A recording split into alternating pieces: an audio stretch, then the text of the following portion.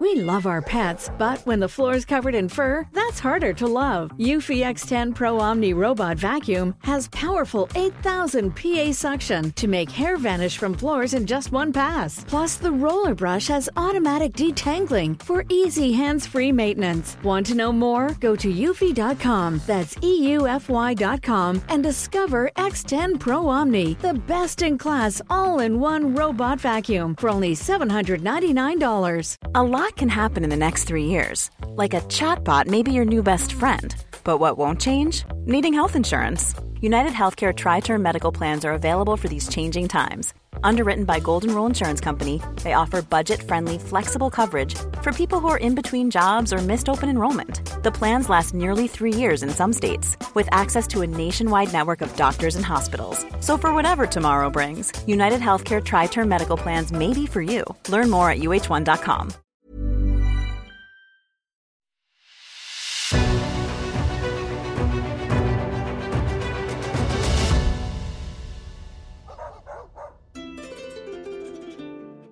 It's The Ancients on History Hit.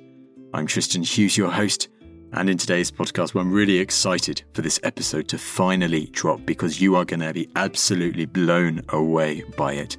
Because we're talking all things dogs in ancient Greece, from dog names to their use in Greek religion to how they could be used. For instance, their possible use in sieges or in warfare.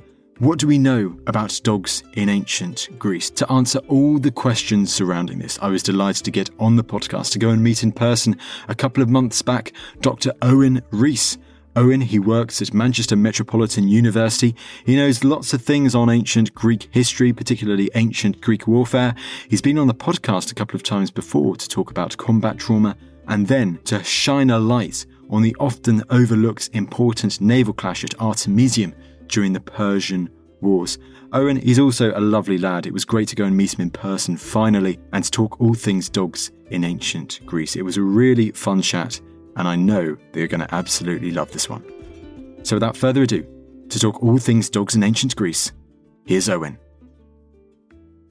Owen, great to have you back on the podcast and great to meet you finally in person. I know, finally, here we are. Thank you very much for having me back. I loved all the times I've been on before and it's great to meet, finally. I know, enigmas and mysteries have now been cleared. Exactly, best friends on earth. Well, soon, of course. You have been on the podcast a couple of times before to talk about the Battle of Artemisium and to talk about combat trauma in the ancient world. Those podcasts rocketed when we did those well over a year ago now. So we had to get you back on. You've been asking to come back on to talk about this topic, and it is a huge topic because dogs in ancient Greece, dogs, man's best friend, even back into ancient Greek times. Yeah, so this is it. I mean, dogs, I'm a dog lover. Many people are. I know it can be quite a divisive topic nowadays between cats, dogs, and no pets at all. But I am a dog lover. I love dogs. And I also think dogs are a good insight into areas of human culture and human interaction that perhaps we don't see as often. We get to see a level of affection perhaps you're not used to seeing, or we see just close friendships between man and dog. You are right. I mean, the cliche is dog is man best friend. You've always got to kind of temper that with, but are we its best friend?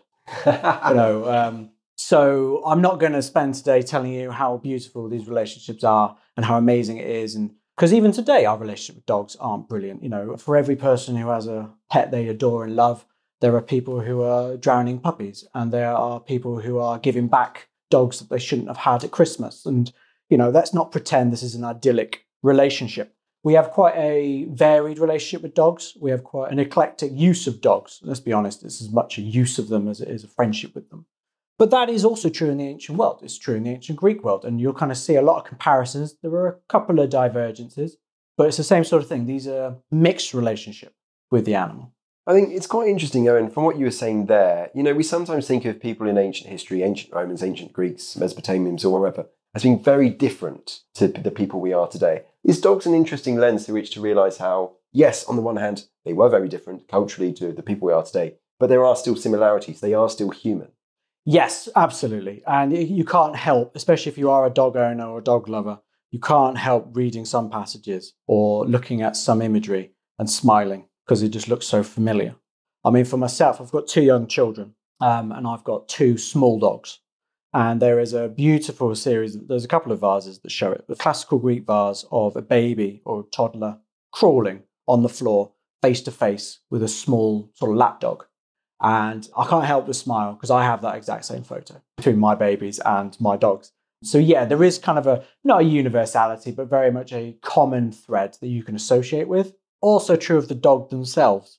Dog behavior hasn't really changed very much. They still want to please, they're still loyal. But you get things like, we have depictions of a dog and a child playing fetch from the classical Greek world. We have, imagery of a boy taunting a dog with a turtle, sort of dangling above it. And you can see the dog kind of agitated whilst it looks at it. We get images of dogs watching as food gets passed around. It's just so relatable. And it could easily just be a photo in the modern day, but it's not. It's a vase or a painting or whatever it is from 2,500 years ago. It's like one of those memes, like how it's been, how it's going. Yeah. How it started, how it's going. And it's identical. Exactly. So, you mentioned the Greek vases there. So let's talk about, our source material that we have for looking at dogs in ancient Greece. I'm guessing we've got a mixture of literature and archaeology surviving to look at this subject. Yeah, we certainly do. We actually have quite a lot. We have a lot of varied literature, tale of myth. We've got Homer mentions dogs a lot. We've got dogs in historical accounts. We've got dogs in fictional literature. We've got a few manuals from the ancient world generally. Classical world in particular, we have the manual of how to hunt with dogs by Xenophon, which doesn't just go into the details of how to train your dog, but also how to breed them, how to control breeding, what to do with a dog who's not doing as they should be doing. What he even goes as far as to what to name your dog for a good name that is short, sharp, and encourages a quick recall from the dog. So yes, we've got lots of literary evidence, but we've got an awful lot of archaeological evidence. So yes, we have paintings, we have, not just in Greece, there's the famous mosaic, the Roman mosaic of the dog, beware of the dog, just things like that, which again, brings a smile, very familiar. But there's also bones. We have dogs in the archaeological record in lots of different sites, in lots of different contexts. We also have epitaphs on basically tombstones erected to the dog. Beautiful, no doubt, talk about it later. But again, a very different form of evidence. And what's so interesting about dogs is that we have all these types of evidence that all funnel in to give us a more nuanced understanding of Greek people's relationships with dogs. There's so many avenues we can go down now. You mentioned the lapdog, so we'll go to the lapdog soon. But another thing I know you want to talk about, you want to clarify very quickly, first of all, this whole idea of dog breeds in ancient Greece. Talk me through this. Yeah, the issue is we hear lots of types of dogs. So there's Laconian dogs, there's Locrian dogs, there's Indian hounds and the like. Molossian hounds is probably one of the most famous types of dogs. And it creates the impression that these are breeds. And sometimes breed is the useful short term to use.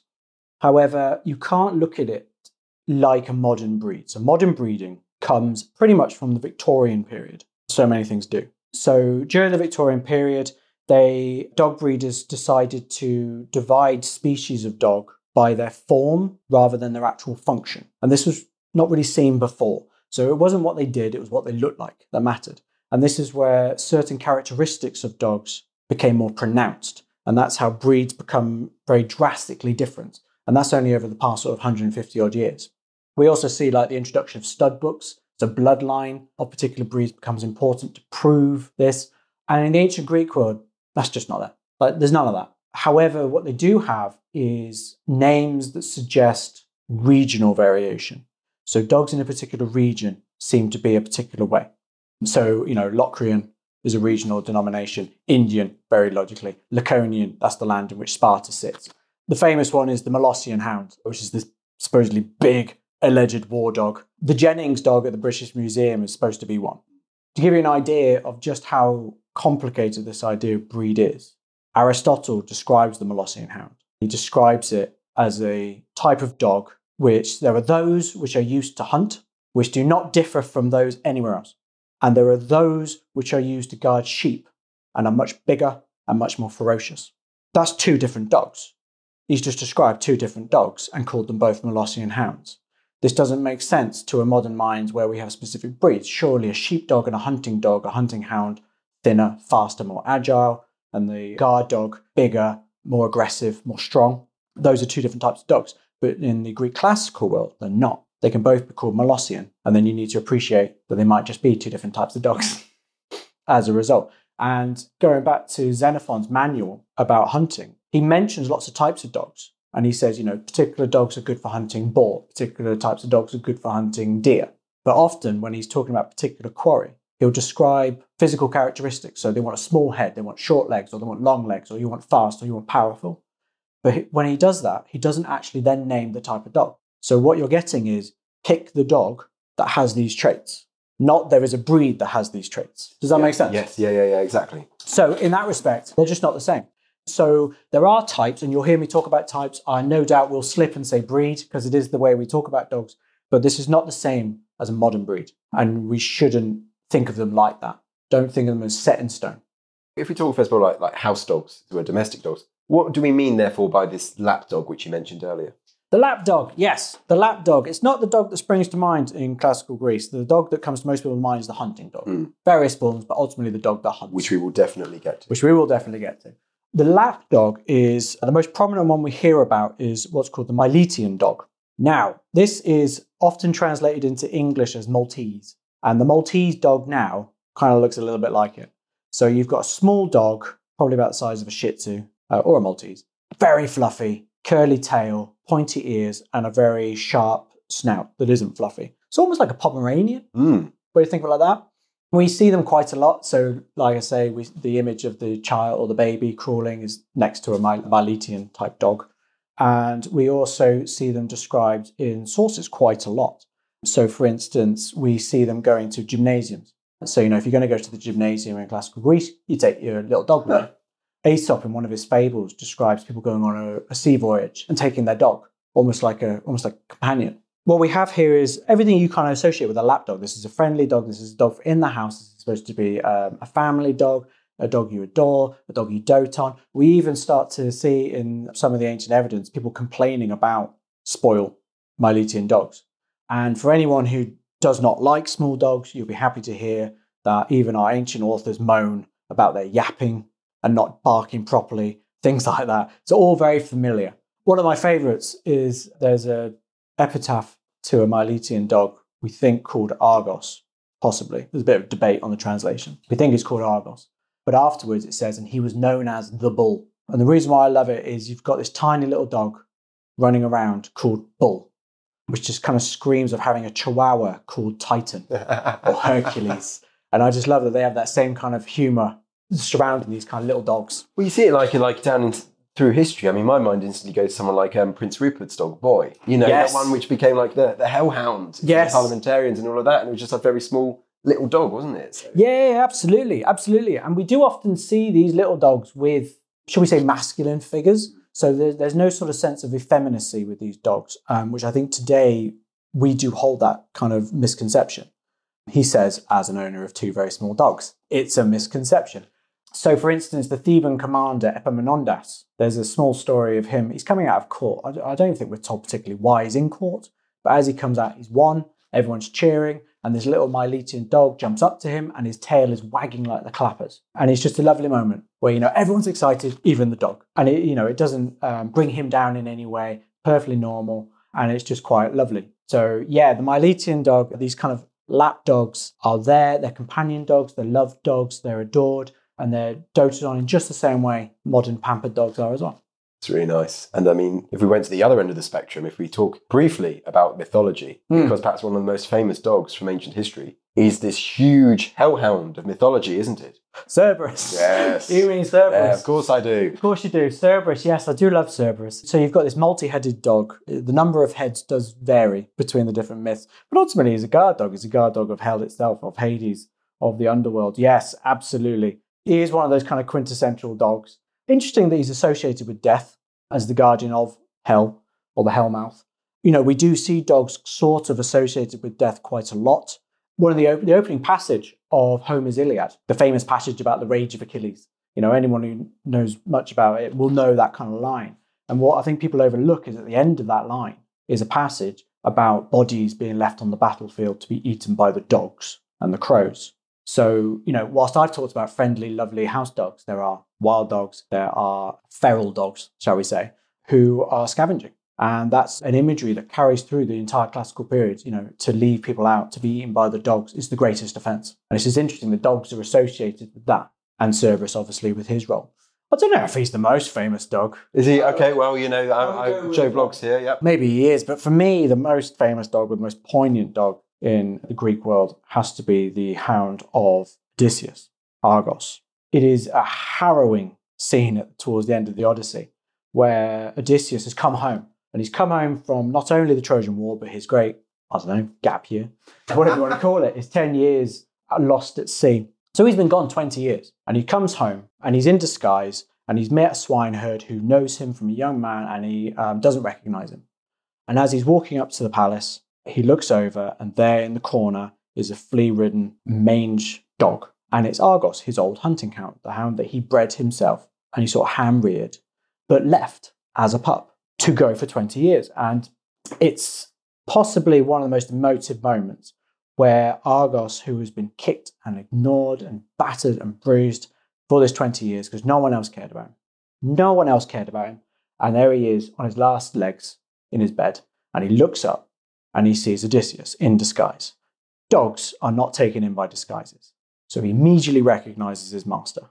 And we're told that his ears drop and his tail starts to wag. But he's too old, he's too tired, he can't get up.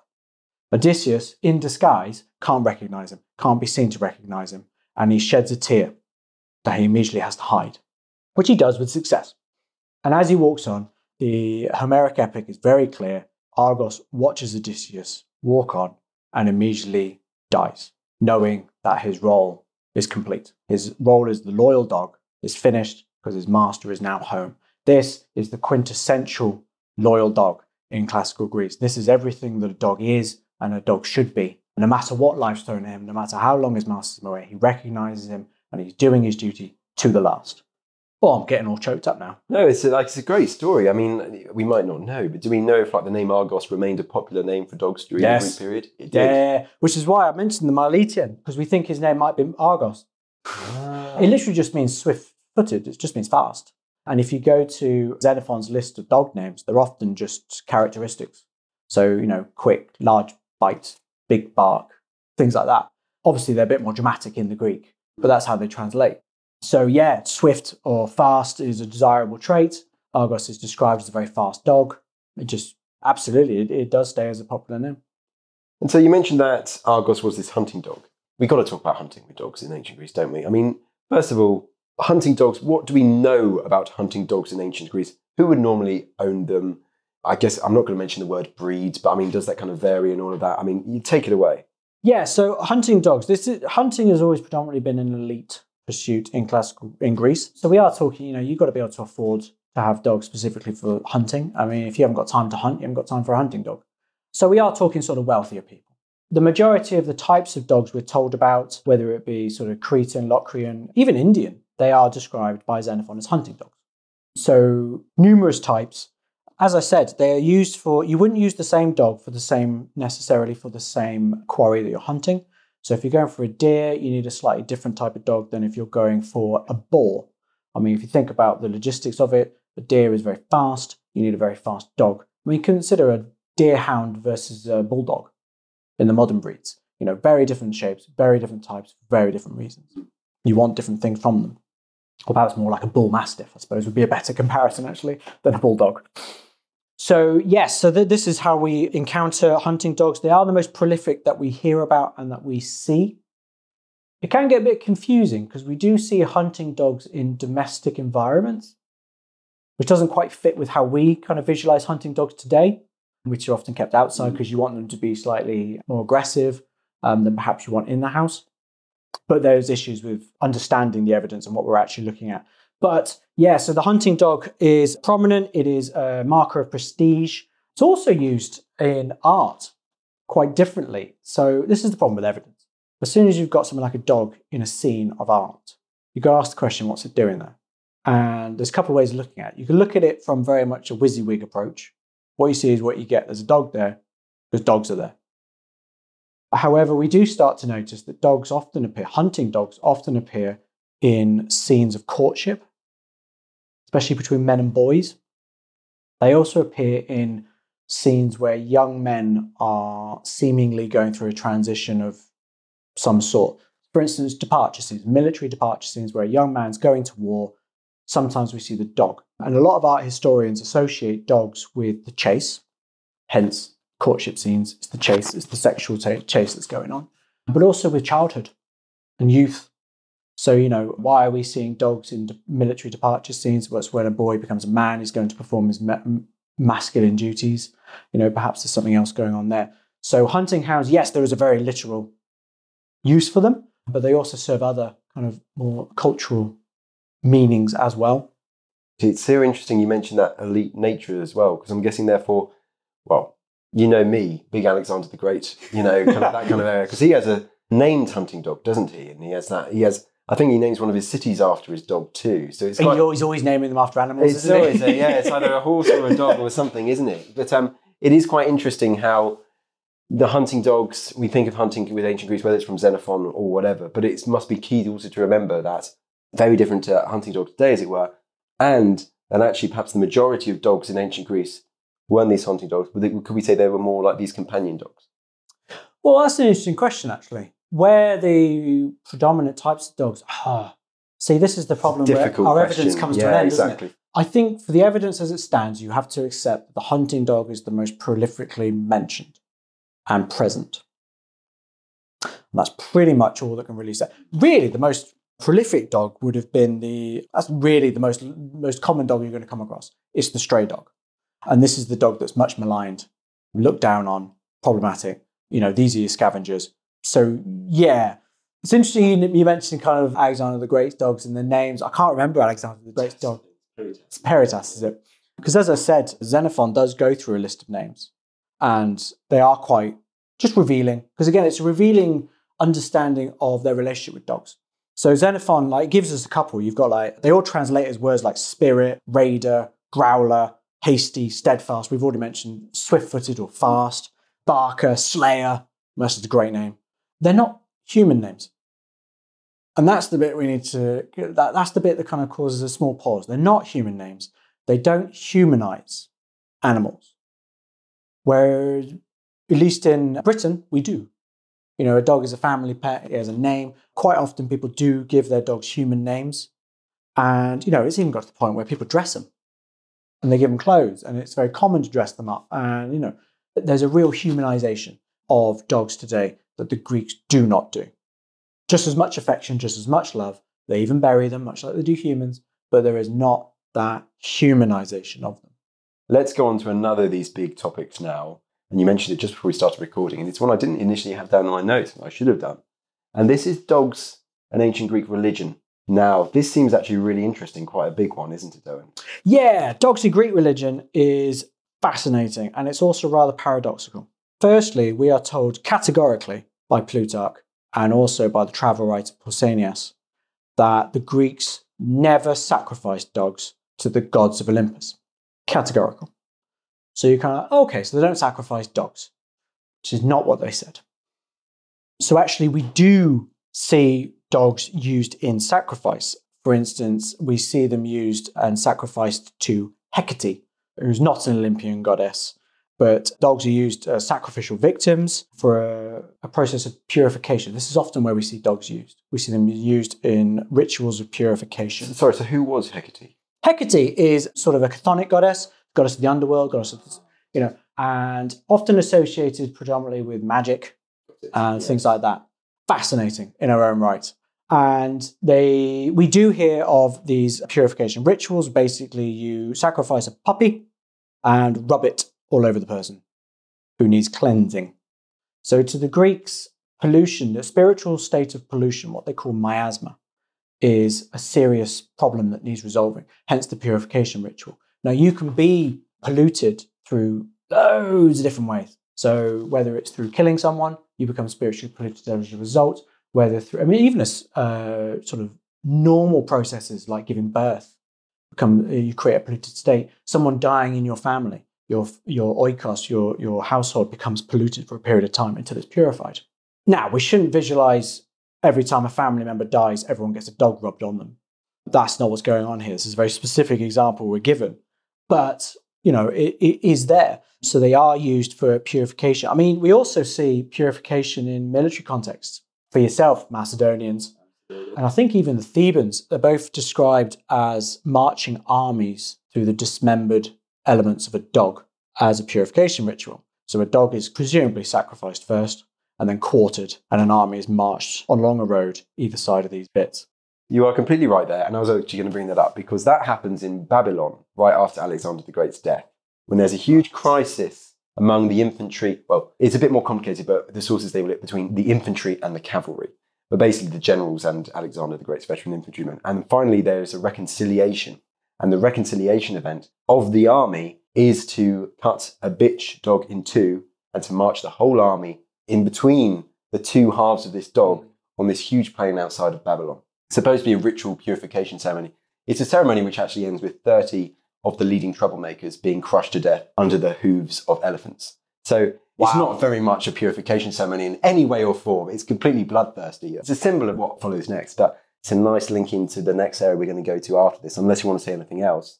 Yeah, so sticking with religion for a moment, we do also see it is alleged, late source, so you've always got to take those with a pinch of salt. It is alleged that the Spartans sacrificed dogs to the god Enyalius. So Enyalius is basically the god of the war cry. He's often strongly associated with Ares. Sometimes they're kind of synonymous with each other, and other times they're very distinct. So we do also get, it's not just Hecate, it's not just as one example, we do also see it referred with Enyalius as well. In fact, Plutarch, late source again, however, himself very knowledgeable about the religious history of his sort of region. He's no idiot. He does know what he's talking about, and he's a good researcher. So sometimes you do have to listen to him. And he's actually says outright, nearly all the Greeks, nearly all of them used a dog as a sacrificial victim for ceremonies of purification. So, whether or not we take these specific instances as factual, we have to accept this is probably highly likely. And with other elements of the use of dogs, it doesn't come as a great surprise. In April 1982, armed forces from the United Kingdom and Argentina went to war over the Falkland Islands. This month, 40 years later, we're dedicating a special series of episodes to finding out what this conflict was all about and what it was like to fight on either side. The Sea Harriers were flying over when they attacked us. They trusted us and we felt we had let them down. I really don't know whom I would be now if I had not gone through that experience when I was 19 years old. You can't take a submarine prisoner. You have to find it and you have to destroy it. And if it goes wrong, it goes catastrophically wrong. To follow along, tune in every Friday to the Warfare Podcast from History Hit.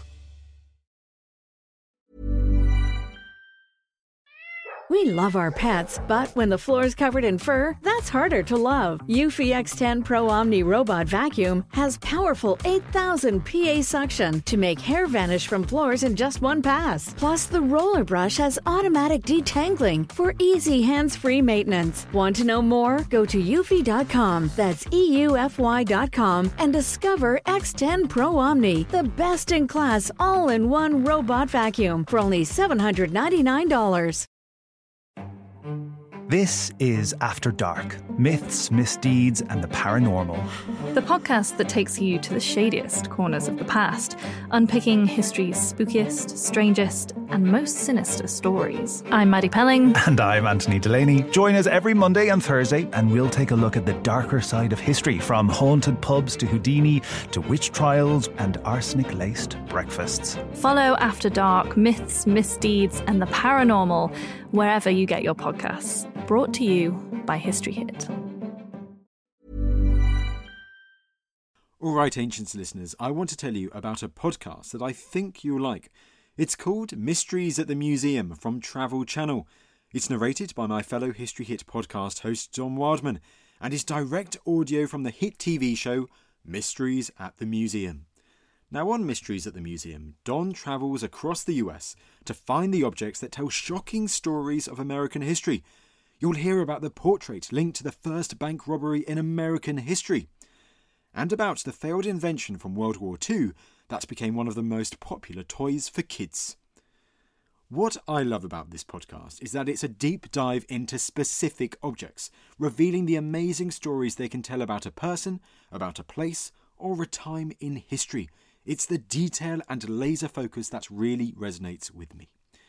Listen to Mysteries at the Museum wherever you get your podcasts.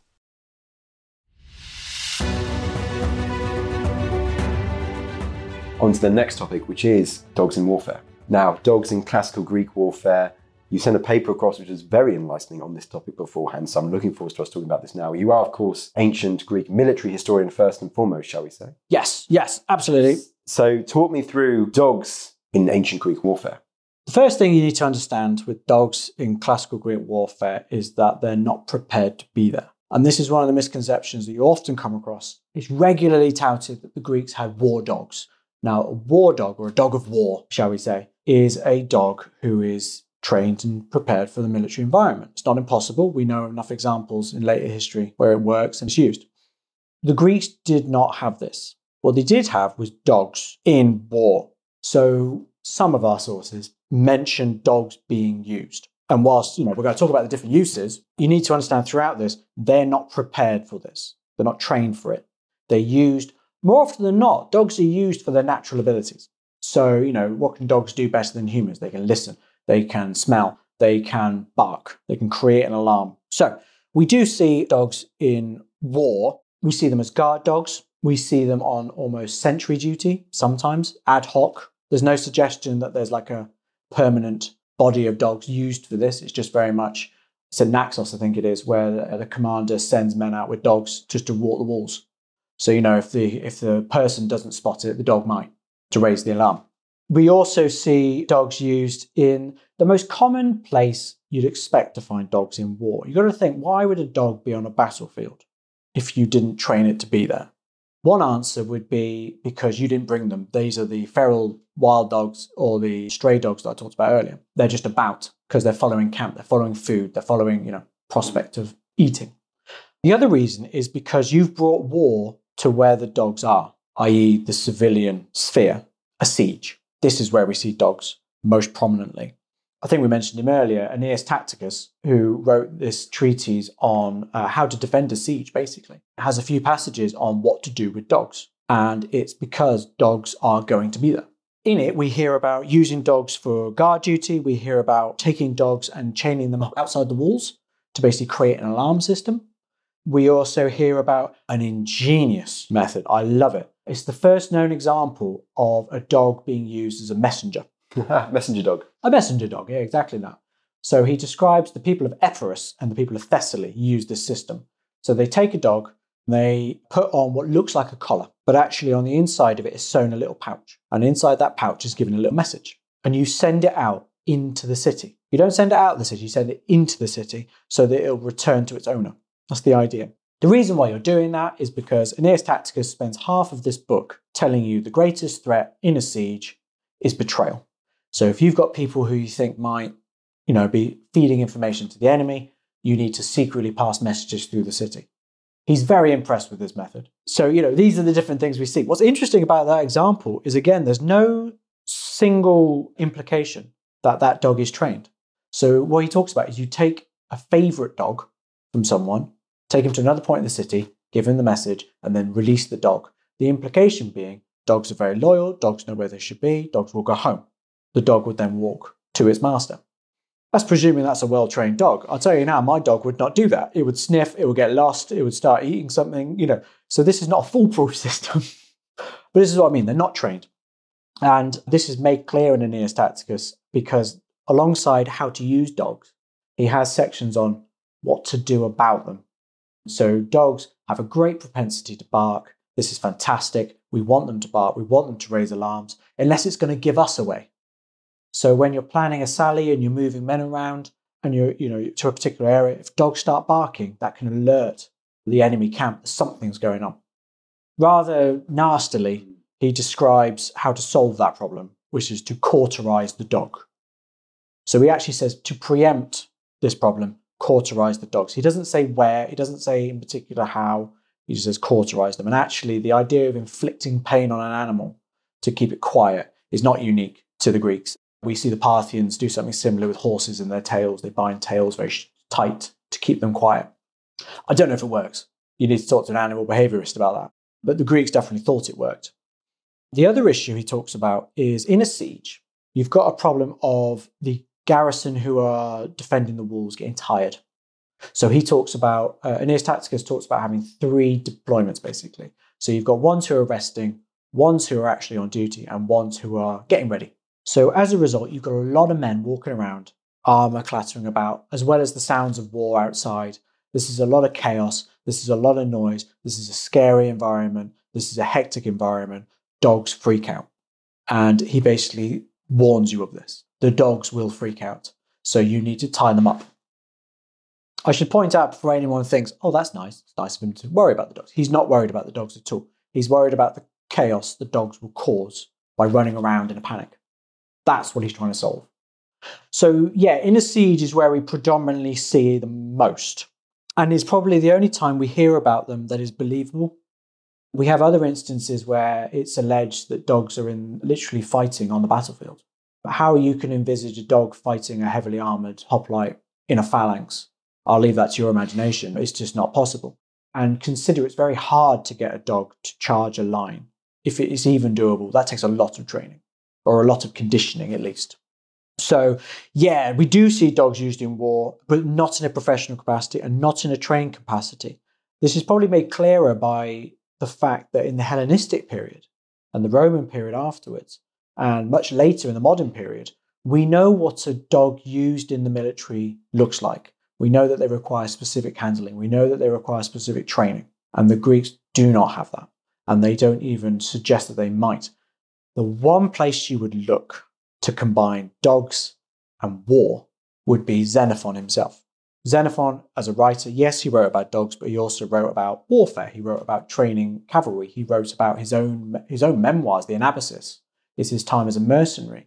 He's an experienced man of war. He is fascinated by how other cultures fight war, and he is intrigued by innovation. He also loves dogs. He loves handling dogs. He goes into ridiculous detail on how a dog's leash and collar should be made and how to stop a dog from breeding. And he's really engrossed by dogs. And he clearly likes them, maybe not in an affectionate way, but as a tool, as a hunting tool, he definitely is enamored with them. Does not mention them in war at all.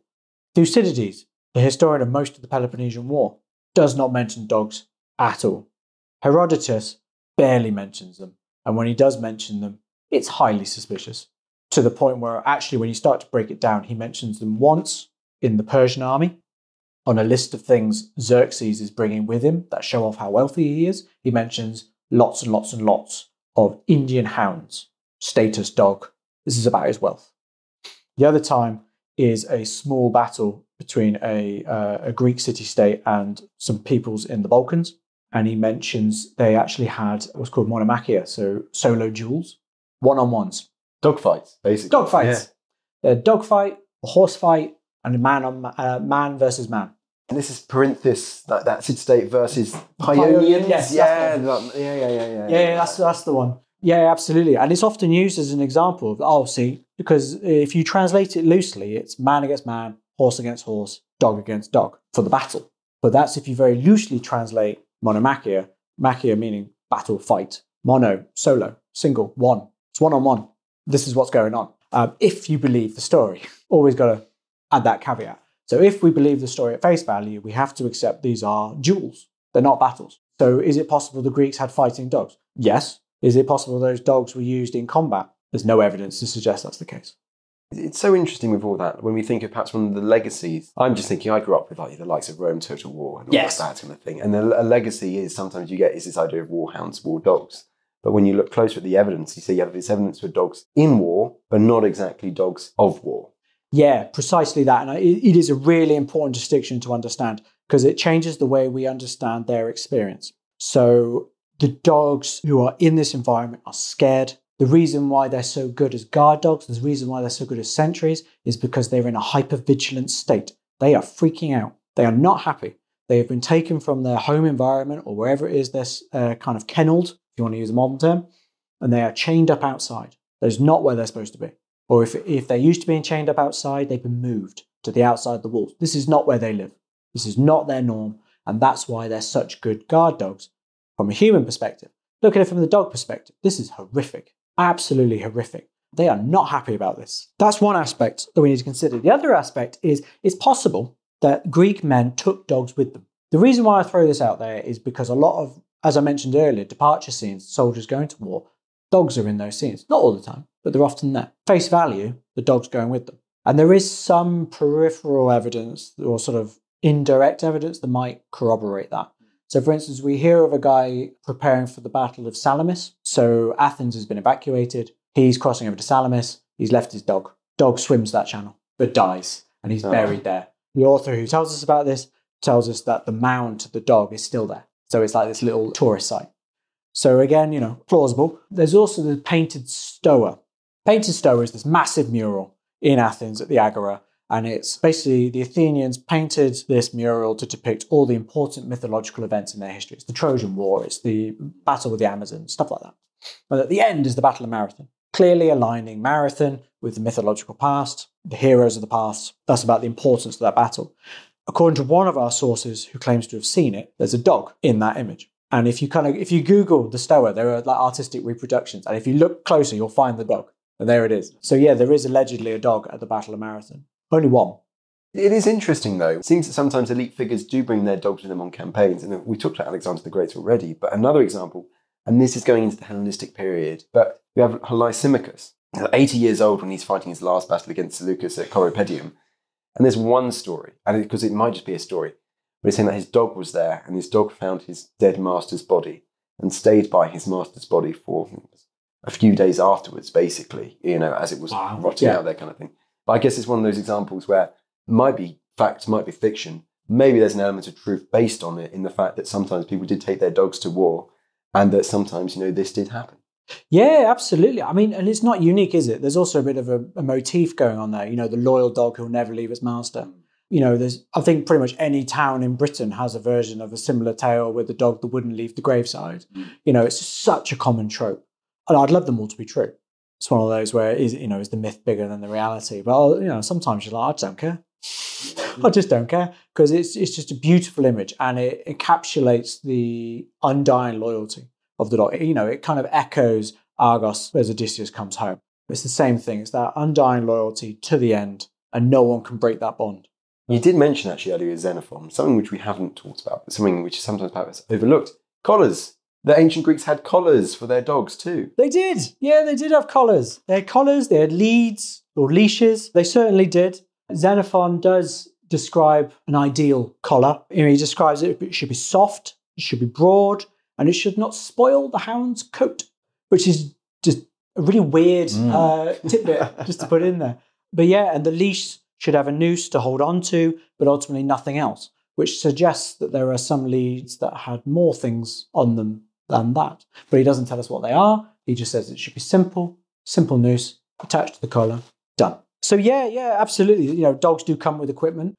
Dog handling has always been predominantly the same. The more you want from your dog, the more you need to be able to control your dog, the more you need to be able to put it on a lead or take it off that lead for whatever you're using it for. So yeah, it's again, very relatable to today. I wonder if he struggled as much to put a lead on the dog as much as I do on my Shih Tzu.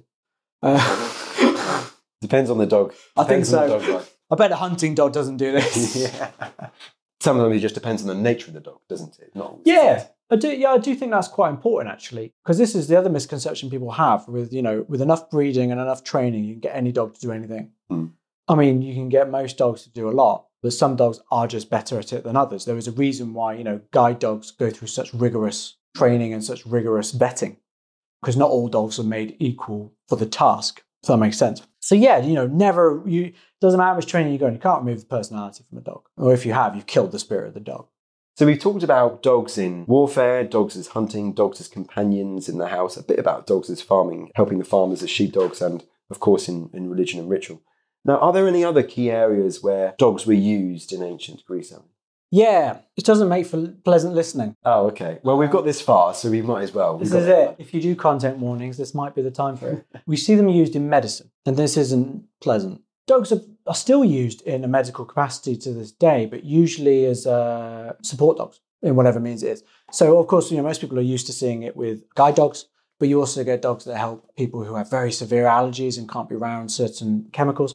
I've also seen some amazing stuff you see with dogs to help people with PTSD and help them when they become anxious and the like. So, dogs used in a military capacity is not ancient and doesn't exist anymore. We still use it. We just don't use them in the same way.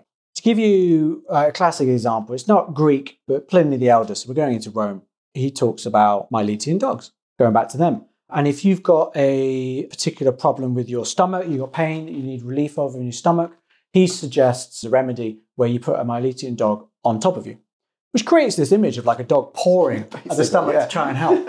Which is quite funny, really, when you think about it. It's not for a happy reason, though, because the idea being that the dog gets the ailment and the dog will die so that you don't. Kind of a transference kind of thing. Not pleasant. So, we do sort of see these images. The Hippocratic Corpus, which incorporates a lot of classical Greek writing as well as later, does talk about the use of dog.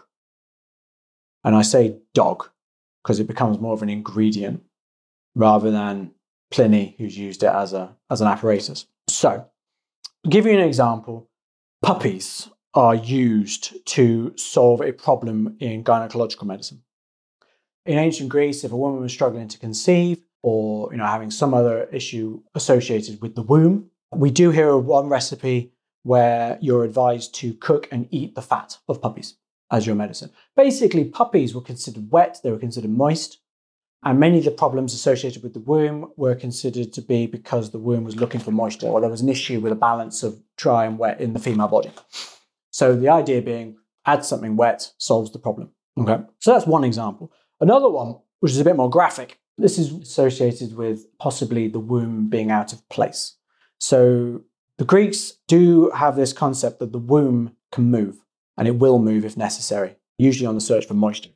This is associated with many different issues, infertility being just one of them. And so we hear of this recipe where you have a puppy, which you have to kill, disembowel, stuff with aromatic herbs, and basically roast it. And then that is used as the basis of fumigation. So the fumes are directed through the cervix to the womb. And the idea being that you're giving wet vapor directly to the womb and keeping it in place, or bringing it down in place if it's moved, or whatever the reason may be. They do have slightly different explanations to what it might resolve. So yes, we do see dogs used specifically as an ingredient. I can see the look on your face, so I should probably... People can't see the look on my face, but it is one of horror, absolute horror. You've got to ask the question, why? What was the logic? So I've mentioned the idea of the puppy being wet. A counterpoint being, if the issue in the body is that there is too much moisture, you would use an old dog, because old dogs are considered dry. There's that kind of simple explanation as to why you're doing it. But there's also other reasons. The dog is the female dog in particular, so the bitch is associated very strongly with pregnancy, also sexual desire. So dogs have this reputation in Greece of being horn dogs, basically. They're constantly either having sex or have sex for a long time. They're also associated, the reason why they're associated with pregnancy is because they're considered the best at giving birth. Large litters, prolific breeders, if allowed to the point where the Greeks assume that they have more than one womb to explain why they can have so many. And actually, if you look enough into it, often dogs and human women are compared quite a lot. Pandora, for instance, in Hesiod, is described as having the mind of a dog, as kind of a simple example. And it's to do with breeding or, pregnancy. One of the verbs for pregnancy is kuein, which is dogging, to be a dog, or at least derived from the same word. This is why actually using dogs to assist something like pregnancy, to focus specifically on the womb itself, makes internal sense in their medical understanding of how the body works. So dogs and motherhood, but also dogs with women in general. Strong comparisons. In the Greek mind, I should point out very clearly, not in mine. This is a Greek conception. So in the ancient Greek world, if a dog is ever eaten, is it only mainly, do we know, primarily for a medicinal purpose? Literary evidence, yes, it appears best in the Hippocratic corpuses.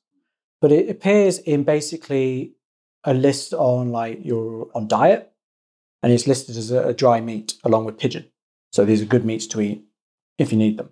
However, we do have evidence of dogs being eaten. The Greeks aren't massive meat eaters. They're not a huge meat eating culture during this period. But we do know that they did, and we do know dogs would be roasted or more likely boiled. Dogs don't have a lot of fat on. I'm talking like a chef now. Dogs don't have a lot of fat on them. So, you can't, if you roast them, you lose a lot of that moisture. It's going to become very dry, very tough. It's like roasting venison. You can do it, but you've got to be careful. because it has no sort of natural fat. We do have, our best evidence for it comes from the Bronze Age, actually. At sort of sites like Lerna and Castro, I think it is, where we have evidence of the bones from feasts and things like that. We also have dog bones at sites of, going back to religion, the sanctuary of, or the sacred lands of Poseidon. We have them there, suggesting possibly sacrificial feast. There's also one near a site of Apollo as well. So going back to the point about Plutarch, never used it for the Olympian gods. Archaeology might ask questions of that. Doesn't disprove it, but might ask questions of that. But the eating of dog is not alien. You do wonder in severe circumstances, how long would you keep the dogs around in a siege that's going on for years? Or, if you're stuck in the middle of nowhere and no food, it's not beyond comprehension. But it's not talked about a lot. Let's put it that way. I guess perhaps the most obvious or interesting one, which you probably just highlighted there, was, like if it was a siege and it was really in dire straits, wasn't it? And people, talk like, you see it even in fictional fantasy stories and whatever, first we ate the horses, then we ate the dogs and stuff like that. So I can imagine a last resort could be there as well, couldn't it? Yeah, absolutely. And it's good you mention horses, because that's a good comparison for this. Today, we consider dogs so differently. But if you consider it more like a horse, horses today, yes, they're used for elite events. They're also used as workhorses. They're also used as food. So, this is kind of where you should see dogs, no, you would not kill and eat your little lap dog. But that doesn't mean you wouldn't eat a dog. Does that make sense? Yeah, no, exactly. Like I think you'd have to do a separate podcast all about horses and their importance for ancient Greece and all of that. But as you say, it's nice to bring up that comparison, that personal connection someone might have had to their horse as they did to their dog. We've covered all these areas, but let's also talk about dogs and burial in ancient Greece, because we have some evidence for this too, don't we? Yeah, I've mentioned this a few times. And I think this is a nice way to end it. So we've talked about all the different forms or uses of dogs. So we've talked about hunting dogs, we've talked about guard dogs, we've talked about sheepdog and lap dogs and everything. But I think, and sometimes I can come across as quite cynical in many ways, but I think it's important to end on just how much affection was felt for these dogs by their owners. And we see this most clearly in burials. So I mentioned the guy at Salamis, whose dog died swimming over, and then the burial there. And it's not unique. We actually have a remarkable amount of epitaphs, so like inscriptions, dedications to dogs that have died. I mentioned the one about the small lap dog who we find out his nickname was Bull. Little things like that. It's just nice, very poignant. It gives us a little bit of insight into, the interactions between man and dog.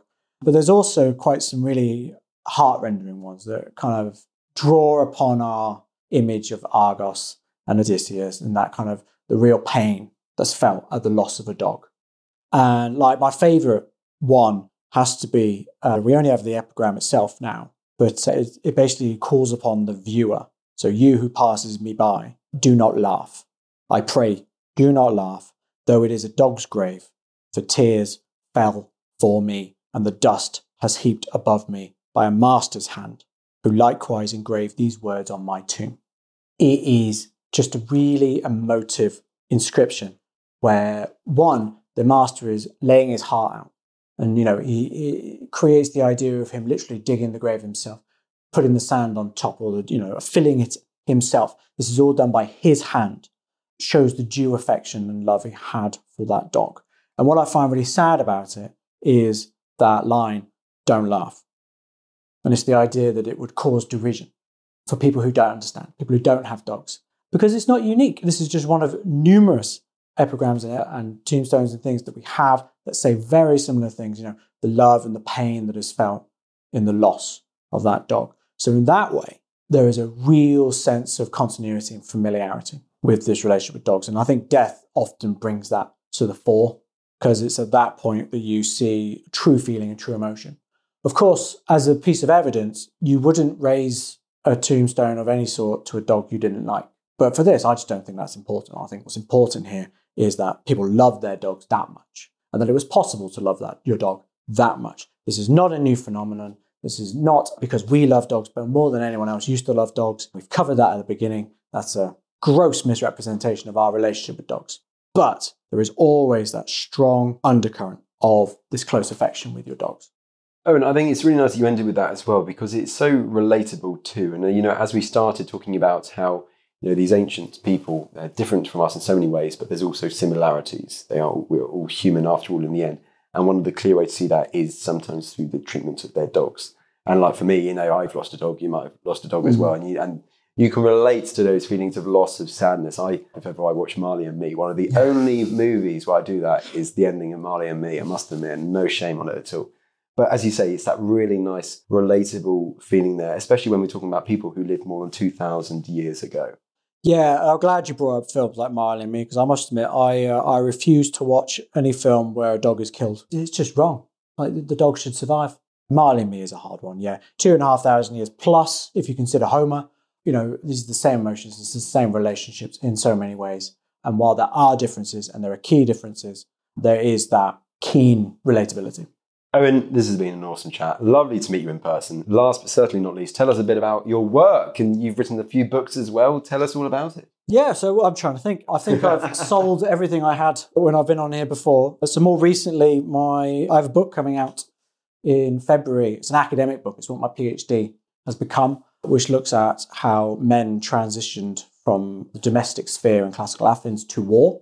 So how were they prepared for war? How did they leave? How did they depart? And also how did they come home? And their interactions with their families, their dogs, comes up. So yeah, so that's the latest one that's coming out soon. And I've also just signed a contract to write a book of a global history of the ancient world. Basically how people lived away from the centres of culture. So rather than looking at Athens and Sparta for Greece, I'm looking at actually what did life look like at the Black Sea? What did it look like in the south of France as a Greek, or as a Roman, or as an Egyptian or Nubian, or whatever it be? Very, very cool indeed. Keep in contact about that when it comes out in due time. Owen, thank you so much for coming on the podcast today. Thanks so much for having me. Well, there you go. There was Dr. Owen Rees explaining all about dogs and their use in ancient Greece. That was a really fun chat, and I really do hope you enjoyed it. If you want more ancient content in the meantime, if ancient history is literally now spewing out of your body, fantastic, that's what we wanted. You can subscribe to our weekly newsletter via a link in the description below. If you'd also be kind enough to leave us a lovely rating on either Spotify or Apple Podcasts, that would be greatly appreciated as we continue to spread the ancient history love further and further afield. And I will see you in the next episode.